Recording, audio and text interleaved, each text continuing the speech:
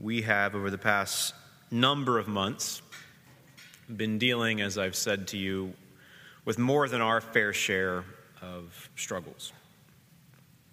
We have had people deal with acute struggles with their own sin, overcoming temptation, fighting for joy through the struggles that they have, in some senses, placed upon themselves because of bad decisions they've made. We have had relationships that have begun to come apart, that do not look like they're going to come back together. We have had a young couple who longed for conception for a long time, find out that the baby that was to be born to them will actually not survive birth. We have had undiagnosed sickness continue in a family, and to this day they still don't know exactly what's going on, and they labor in pain and agony trying to help their daughter work through this. We have had 2 people in the past week pass away, members of the family. We have another, probably this week, who will pass away, and he may or may not know Christ. There's not clarity on that. We have had our fair share of job struggles, of financial struggles. Some of you are looking forward to the holidays not necessarily with lots of joy and expectation, but with trepidation, because you're going to be entering into difficult situations with your families. Seems like in a church our size, a small church, we have had more than our fair share of struggle. I don't know how long it will continue. Some of the things that I just mentioned to you will have resounding effects for days to come. In other words, the things that some of us are facing are not going to go away tomorrow. The pain, the agony, the frustration, the struggle is going to continue. But it is no mistake under the providence of God that we find ourselves now at this season, the season where we celebrate the first advent of Jesus our Savior. The text that we have been considering over the past number of weeks in Galatians chapter 4 from verse 4 and then today down through verse 7, I think demonstrates to us the purposes of the first advent of Jesus Christ. In this text in Galatians, Paul is writing to the churches to help them to understand that the first advent of Jesus gives us hope. That this was more than just a sentimental story, but that the second person of the Trinity, the Son of God, became a man. He was Emmanuel. He was God with us. He was Jesus, the one who reminded us that God saves. In this letter where Paul is helping the churches to see that Jesus and Jesus alone is their hope for salvation, he reminds them of the incarnation of Jesus. So what Paul is doing here, and this is unique in Paul's letters, is he subtly hints at the necessity of the incarnation of Jesus if salvation is to be a reality at all. In other words, there is no cross, there is no tomb, there is no resurrection unless there is a real human. So the Son of God became the Son of Man, a real man, nothing less than God, but taking upon himself the addition of a humanity. He suffered like we suffer. He was tempted like we are tempted, yet without sin. He lived under the ordinances of God, the laws of God, and kept them in every respect. And then he tasted death for all mankind. So through his obedience to God's law, and through his obedience to the Father's design to go to the cross, Jesus kept the law we did not and could not keep, and died the death that we deserved. He truly became the second Adam, where the first Adam failed to keep all of God's laws and therefore cast the race into sin.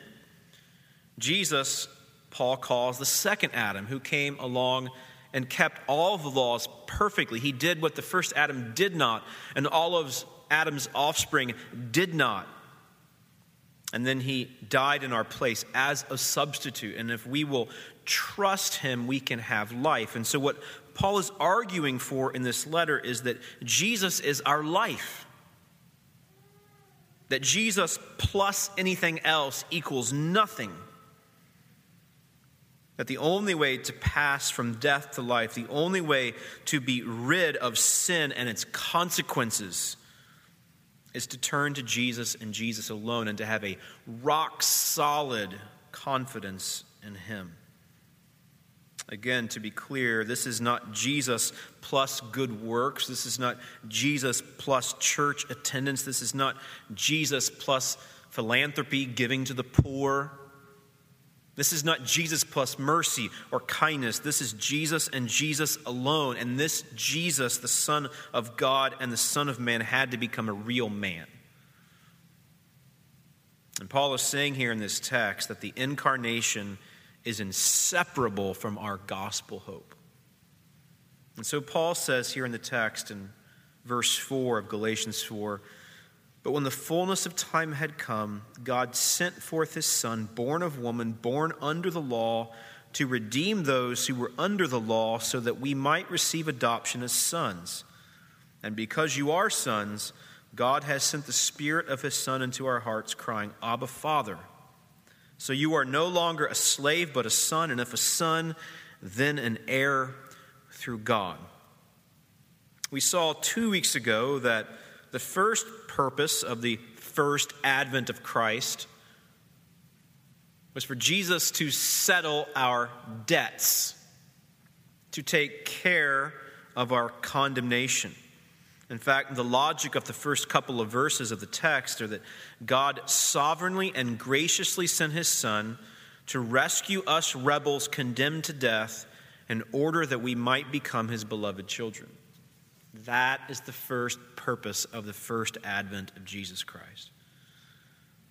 God sovereignly and graciously sent his Son through his sovereign plan to rescue us rebels condemned to death by our own choices in order that we might become his beloved children. So we pass from rebels under condemnation to sons, his children, a dramatic transformation. Then we saw last week in verse 6 that Jesus has fundamentally changed the relationship between us and God.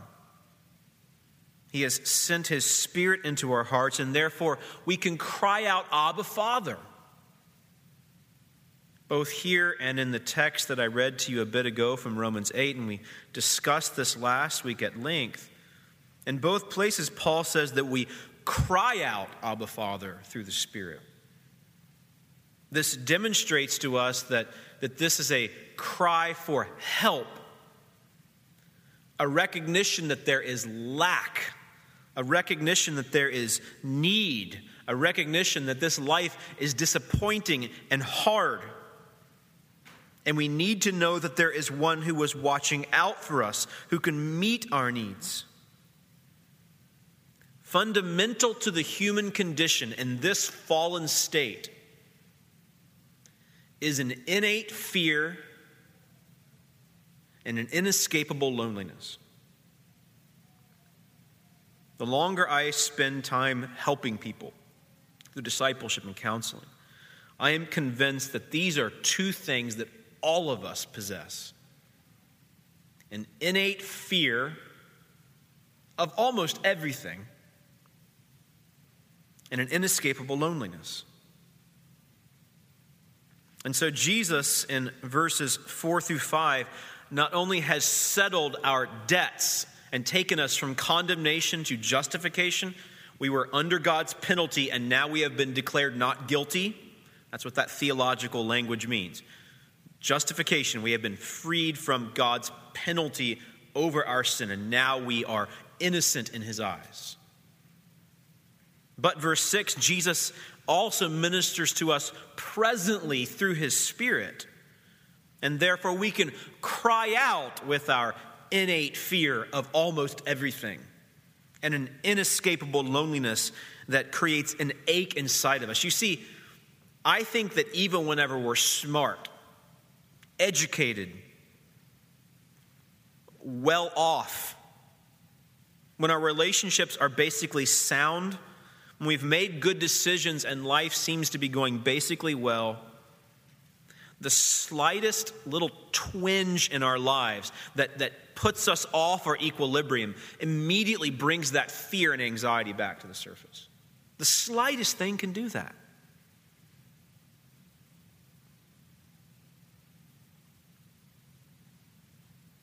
Likewise, even those of us who seem to have the most healthy relationships, deep down are pretty lonely. It's hard to be fully honest and open with people. It's hard to fully trust people.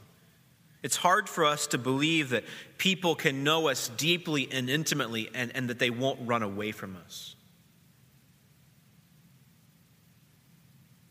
We are pretty fearful and we are pretty lonely. And I think that's why verse 6 is so poignant. The purpose of Jesus' first advent in verses 4 through 5 was to deal with past sins and to take us from death to life. But Jesus' first advent also secures to us the reality, the knowledge, the hope that he ministers to me in the here and now through my fear, through my loneliness. And therefore, I cry out. I have a good marriage. I really do. And I'm not saying that to impress you. I do. I have a wonderful marriage. I love my children, and I think my children love me. I have more than my fair share of loyal friends.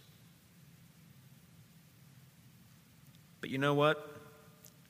I fear.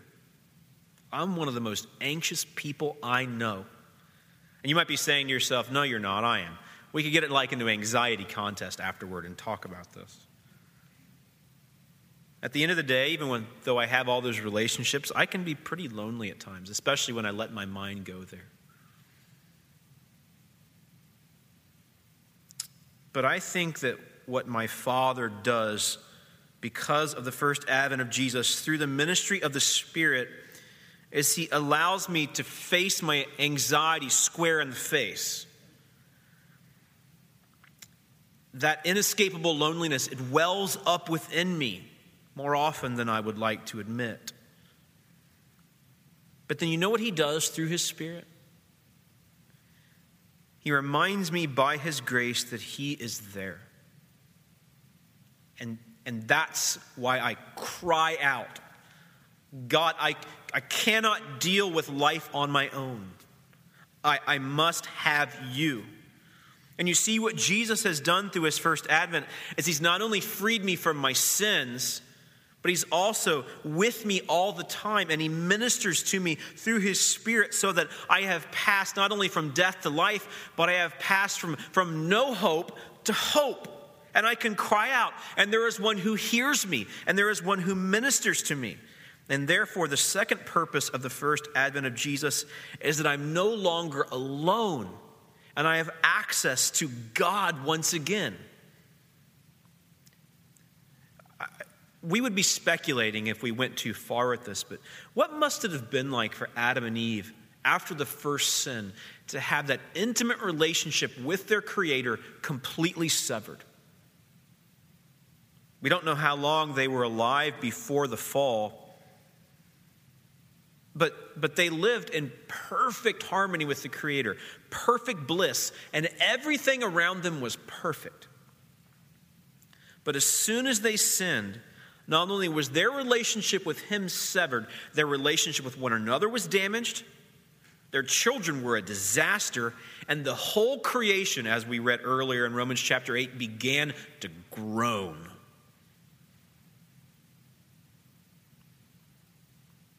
I don't know that anyone has tasted the effects of sin more acutely and dramatically than them, because they knew what it used to be like.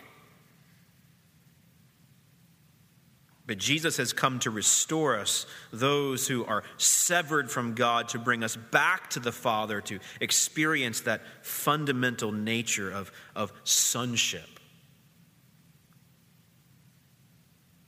The longer I disciple and counsel, not only do I realize that people have an innate fear and an inescapable loneliness, but we all have daddy issues. Every single one of us. If you are the kind of person that seeks to help people in life, you engage with people, you try to be friends with people, you try to point them to Jesus and help them grow in their faith, one of the things that you will quickly realize is that every person you help in one way or another has daddy issues. And I'm looking at you today, and I've been in some measure of an intimate relationship with every single one of you and every single person. It's true. Some of you people had terrible fathers, terrible, that did the most horrible things to you. Some of you had very indifferent and either physically or emotionally absent fathers. Some of you actually had pretty good ones. They were faithful and kind to your mom. They were loyal to you. They were gentle and kind. But even still, the older you get, you see the holes, you see the flaws. And doesn't this make sense? Because in a world that is filled with people that are estranged from the Creator, Father, doesn't it make sense that all of us would have daddy issues? Doesn't it make sense that Satan would attack us at that very point? Because if your earthly father is a jerk, or worse, or if he's just sort of disappointing, or even if he's a great guy and fell short, which all fathers will, if you can find great disappointment or anger or frustration or despair at the thought of your own father, that might call into question the character of the eternal heavenly Father. It's no mistake that Satan would tempt us and help us to struggle at that point. It's no mistake, therefore, that fathers are constantly under attack by the evil one.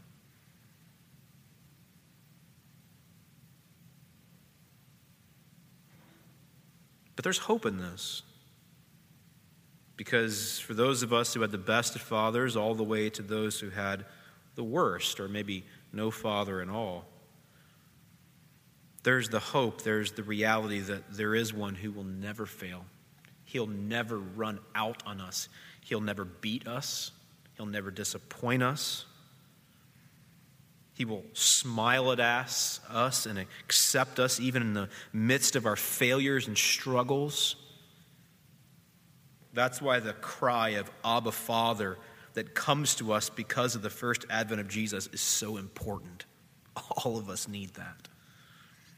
So Jesus' first advent takes us from death to life, first purpose. Second purpose, because of Jesus' first advent, we have a fundamentally different relationship with the Father in the here and now, and we desperately need that. This Father, the Heavenly Father, can calm the innate anxieties. This Father alone can deal with the inescapable loneliness. Only He can. No one else can. But thirdly, and for us today, verse 7, I think, says to us that our prospect, our future, the thing we look forward to, is no longer condemnation, but glorification. Again, Paul says in verse 7, you are no longer a slave, but a son. And if a son, then an heir through God. Formerly, we were slaves to sin, but now we have been brought into God's family as sons. Formerly, we were slaves with no rights, but now we have full rights. A slave does not have the prospect of a future, certainly not an inheritance, but a son does. And what if you were the kind of person that had such family connections that your family was so wealthy that when you became mature, you had access to innumerable riches, to astounding wealth, to overwhelming supply? That's what verse 7 is saying to us. Before, your prospect was poverty, and even worse, death. And some of that's physical and some of that's metaphorical. But if you have come to the Father through Jesus, then our prospect has dramatically changed. We now have access in the here and now and also in the future to abundance, to a never-ending supply. In Paul's writings, whenever he talks about being an heir, there's sort of a present reality to it. We are the heirs, but there's also a future reality. We have not fully received the inheritance.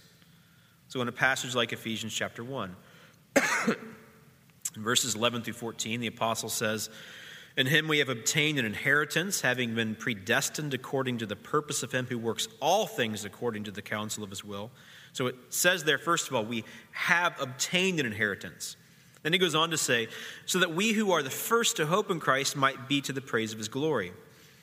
In him you also, when you heard the word of truth, the gospel of your salvation, and believed in him, were sealed with the promised Holy Spirit, who is the guarantee of our inheritance until we acquire possession of it to the praise of his glory." So we haven't fully acquired possession of it. To some degree we have it. To some degree we don't. So Galatians chapter 4 suggests to us that the first advent of Jesus has past realities, present realities, and future realities. The first advent of Jesus Christ changed everything. In the past, I went from death to life, condemnation to justification, guilty to not guilty. The first advent of Christ also reminds me that I'm no longer alone, that I can cry out to the Father and he hears me because he loves me. His Son, Jesus, has fundamentally changed my relationship to him. But the first advent of Jesus also points me toward future hope, future grace. Paul says something similar in Colossians 3. "Whatever you do, work heartily as for the Lord and not for men, knowing that from the Lord you will receive the inheritance as your reward." You are serving the Lord Christ. That's future. In Colossians chapter 1, Paul also says, "May you be strengthened with all power according to his glorious might for all endurance and patience with joy, giving thanks to the Father who has qualified you to share in the inheritance of the saints in light." To some degree present, but so much yet to be realized in the future.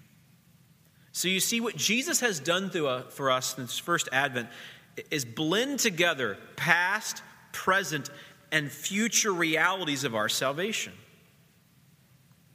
And as we finish off this three-part look into Galatians chapter 4 this week, I think it's important for us to look forward to those future realities that Christ's first advent has secured for us.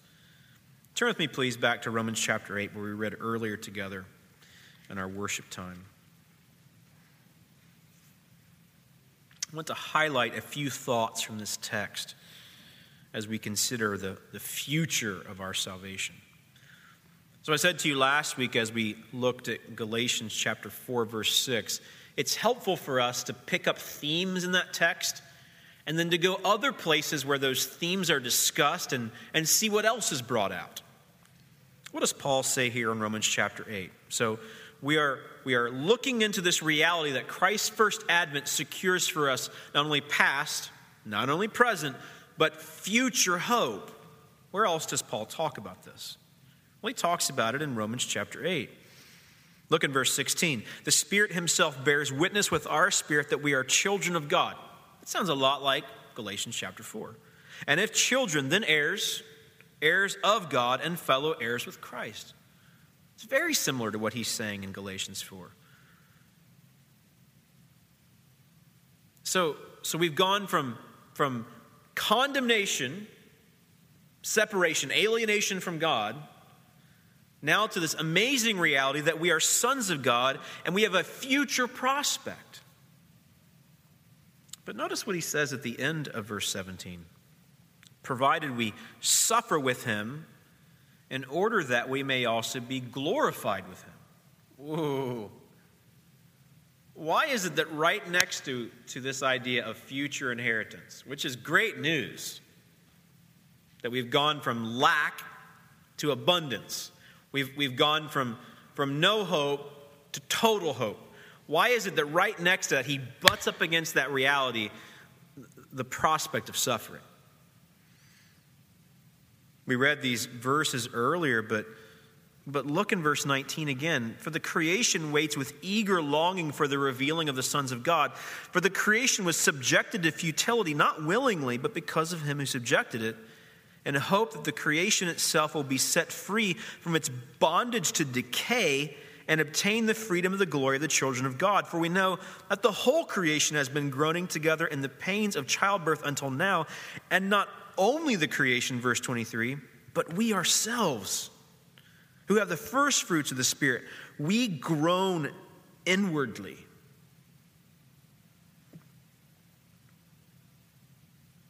So why is it that right next to this promise of inheritance, future hope, is placed up against the reality of suffering? Why does Paul do that? That makes him kind of seem like a killjoy, right? It's like, I have good news and bad news. And it's like, which do you want to hear first? The balance of the text is more on the negative stuff. But the hope of it, as you go forward, the balance shifts because there's a future prospect for us. Look at verse 24. For in this hope we were saved. Now hope that is seen is not hope, for who hopes for what he sees? But if we hope for what we do not see, if we wait for it with patience. Look in verse 28. One of the most misapplied verses in all of the Christian canon. We know that for those who love God, all things work together for good, for those who are called according to his purpose. For those whom he foreknew, he also predestined to be conformed to the image of his Son, in order that he might be the firstborn among many brothers. And those whom he predestined, he also called, and those whom he called, he also justified. And those whom he justified, he also glorified. So you see what Paul has done? He holds up the idea of inheritance, but then he says, all you heirs, sons and daughters, you're going to suffer. But through that suffering, there is going to come the finality of your adoption, and you will receive glory. And then in verses 31 to 39, Paul poses all kinds of questions. What's our response to all of this, beginning at verse 31? If God is for us, who can be against us? He who did not spare his own Son, but gave him up for us all, how will he not also with him graciously give us all things? Can anything separate us from the love of Christ? Verse 35. Tribulation, distress, persecution, famine, nakedness, or sword? No. In all these things, verse 37, we are more than conquerors through him who loved us. For I am sure that neither death, nor life, nor angels or rulers or things present or things to come or height or depth or anything else in all creation will be able to separate us from the love of God in Christ Jesus our Lord. Why does Paul talk about suffering right next to the promise of inheritance? Because he hasn't finished redemption yet. He hasn't finished his redemptive plan yet. And until he does, until he fully invades this planet and brings about full peace, until then, sin will have its drastic effects. Your loved ones will die. Fathers will abandon their children. Husbands will leave their wives. Your children will get sick. You will struggle with your lusts. You will not always have enough money. Your coworkers will mistreat you. There will be war. There will be ethnic tension. These things and so many more are the reality in which we live. So what Paul does is he says, there's hope coming. But brothers and sisters, until it fully arrives, until future grace is fully realized, until then, you are going to agonize. You are going to suffer. In fact, doesn't it seem like sometimes, beloved, that we who love God, we who are loved by God, that sometimes it seems like we suffer more? King David's chief musician, Asaph, in Psalm 73 says that. Asaph saw the ungodly people around him, the godless people around him, and he cried out to God, "Why is it, O Lord, that these people who do not love you, who reject you, who rebel against you, why is it that they seem to be at ease, whereas those who follow after your covenant, who love you, seem to have it more difficult? Why is that?" But by the end of Psalm 73, Asaph understands that his future prospect is one of full hope, of recognition of being an heir and all the realities that come along with that. Turn with me, please, if you don't mind, to 1 Peter chapter 1. We're going to find similar thoughts that Paul brings out in Romans chapter 8 here in Peter's first epistle. Look at verse 3. The apostle says, "Blessed be the God and Father of our Lord Jesus Christ.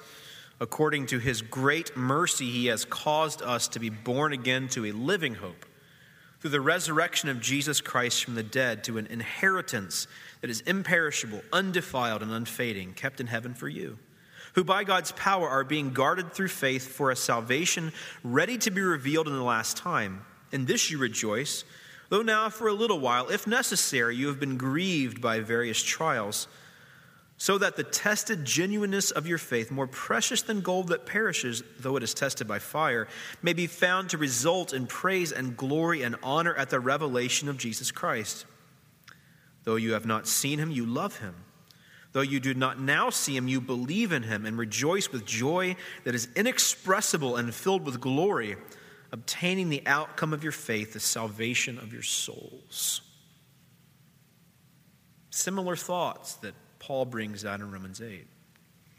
So to be clear in the logic of what we're trying to do today, just so we understand and we're all on the same page, we have used Galatians 4 as a text to remind us of all the implications of Jesus' first advent. There are past realities, present realities, and future realities, the focus of today's discussion. In Galatians 4:7, Paul suggests that we who are now sons and daughters of God have a future inheritance to come. And as you look at other texts where this idea of future inheritance is teased out, you find certain truths that come to the forefront, that jump off the page. We have seen them in Romans 8, and now we see them again in 1 Peter. But I want to just categorize them sort of briefly for us as we close today, so that you can see that Jesus' first advent that secures for us future hope is something that's important for your present worship. So what are the implications for us? Well, foundationally, we are freed from sin's consequences. Foundationally, from a future perspective, we have been freed from sin's consequences. Some of that has been already realized. We are heirs already, but some of that has not yet been fully realized. So in a sense, we have been freed from sin's consequences, but in a sense, that has not yet been fully realized, and that's why we look forward to the future.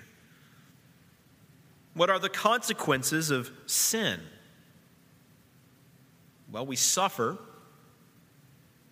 and we worship ourselves. Isn't that what you see happening in the garden? God comes to Adam and Eve and he says to them basically, your lives are going to be hard. Your marital relationship's going to be difficult. Oh, by the way, and all the rest of your relationships. The ground that you must work to get your food from it, now it's going to be hard. So what happened to Adam and Eve and all their offspring?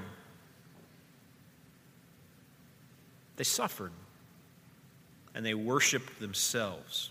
Whereas before there was total happiness and worship of the one true God, and everything was great, now everything was marred. Everything was affected negatively.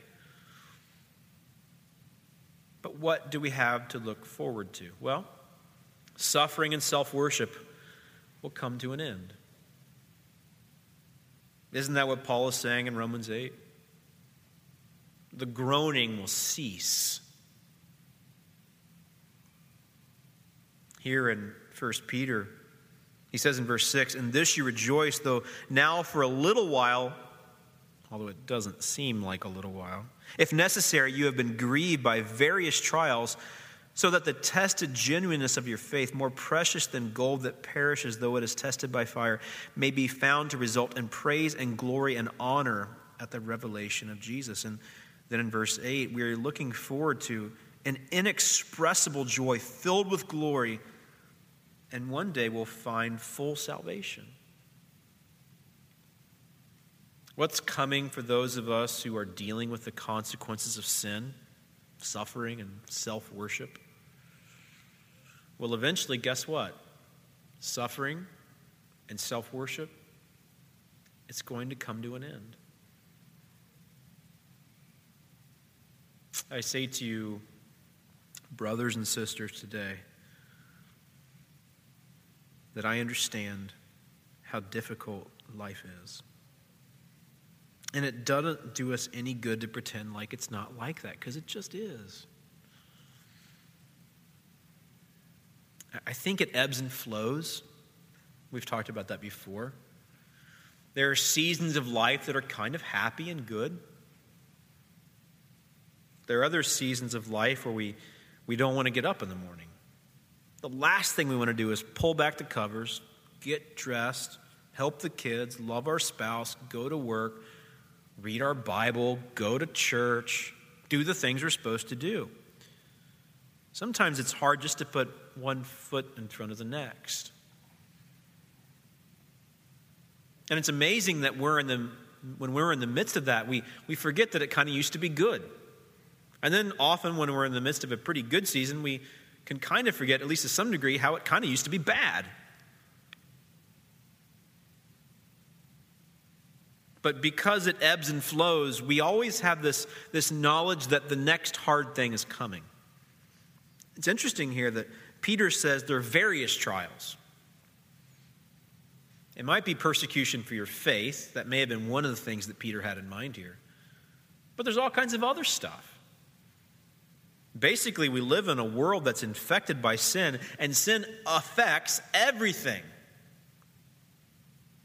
Whether it's death or whether it's struggle with sin or whatever else you want to throw into the equation, sin affects everything. But one day that won't be the case anymore. Not long ago, we spent some time in Revelation chapters 21 and 22. And we saw that when Jesus and his Father bring the eternal city to this earth and completely recreate it, when they bring heaven to earth, there'll be no more sorrow, no more tears, no more struggle. That's our future prospect. So to be clear, I'm saying to you that during this season, as we celebrate the first advent of Jesus, it's important for us to look backward, see what he's done for us. It's important for us to look presently at how we live, that we can cry out, Abba, Father. We don't have to be alone. We don't have to constantly be racked with anxiety because the Father is with us. But I say to you, look forward as well. Because the first advent promises us that there's a second advent coming. And suffering and self-worship will come to an end. I think another implication for us is that suffering reveals the genuineness of our faith. The reason I say this to you is because Paul and Peter see this. You saw back in verse 17 of Romans chapter 8 that we'll be glorified Jesus if we also suffer with him. We see here in this same text that the genuineness of our faith, verse 7, 1 Peter chapter 1, is tested through this suffering through these various trials.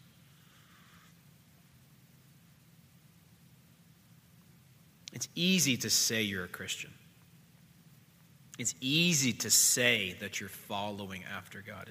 It's easy to put on the religion hat.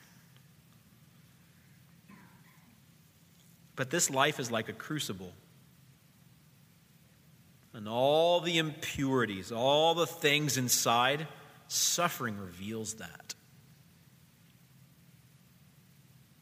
And one of the reasons why it's so important during this Advent season to look forward to what's coming is that it helps sustain us. And while the impurities are being revealed in this crucible of life, our prospect is for something much, much better. And if our confidence is in Jesus and Jesus alone, then that will come out. I guess what I'm really saying here is that when it's all said and done, we can say that we belong to Jesus all we want. But you know what? Life will prove it. Life will prove it. When your children are sick, when your marriage is on the rocks, when you are agonizing over sin and struggling to choose God over sin,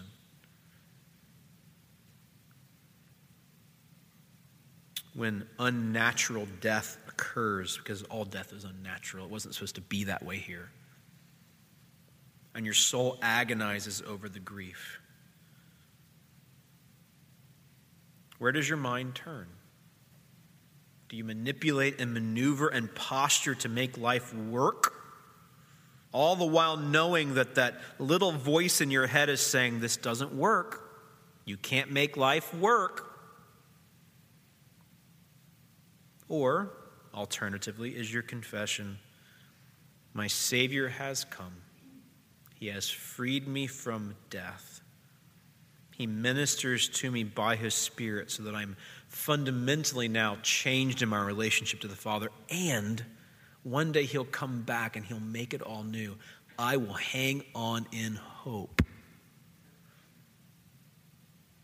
We look forward to the implications of Christ's advent for our future because suffering is real.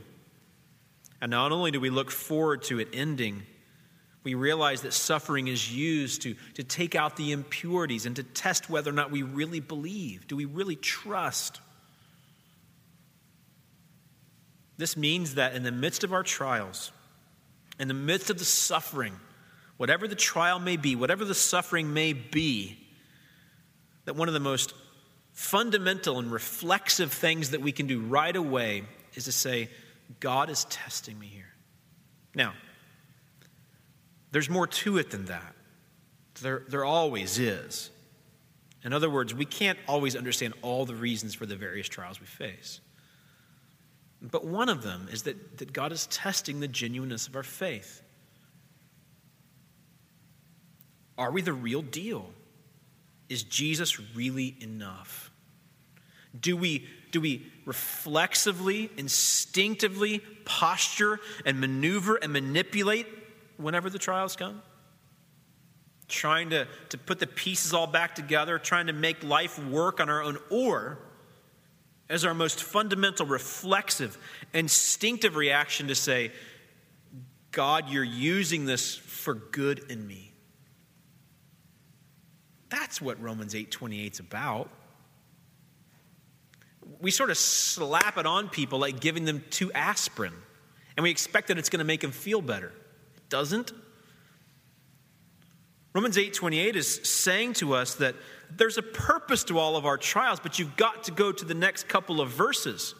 And specifically what Paul says there in that text is that the good for us is that one day we will be around the throne of Jesus and we will look like him. That's what Paul's saying there. So do all things work together for good for those who love God? For those who are called according to his purpose? Yes. But what's his purpose? His purpose is that all of his sons and daughters will be fully restored. That's the purpose. And suffering reveals if you're the real deal or not.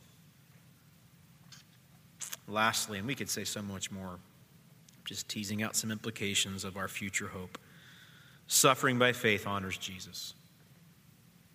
If it's true what Paul says in Romans chapter 8, that there's a purpose to all of our sufferings, and the purpose of that is that Jesus receives glory as his redeemed horde, sons and daughters, gather around his throne and we look a whole lot like him, worshipers who are holy. That means that from first to last, this is all accomplished by Jesus. Who has taken us from condemnation to justification, from death to life? Past implications of Jesus' first advent. Who did that? Jesus did. By what means may I cry out in the present, Abba, Father, in the midst of my agony? Who did that? Jesus did that. Who's the one who keeps me going, looking forward to future glory? Jesus does that. Paul says that at the end of Romans chapter 8. Jesus intercedes for us. Notice here that we are being kept by God. Verse 5, who by God's power are being guarded through faith for a salvation ready to be revealed in the last time. And what's going to happen, verse 7? All of this is going to result in praise and glory and honor at the revelation of Jesus Christ. What's our future prospect?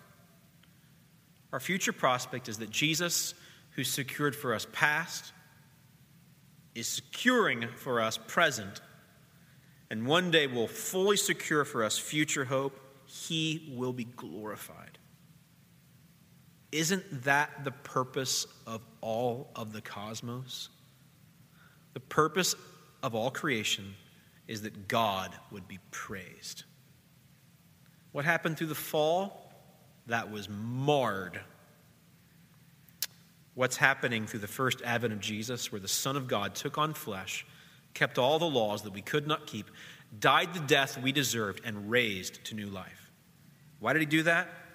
To restore us and all of his sons and daughters to the original design, which is that he would get glory and we would get joy.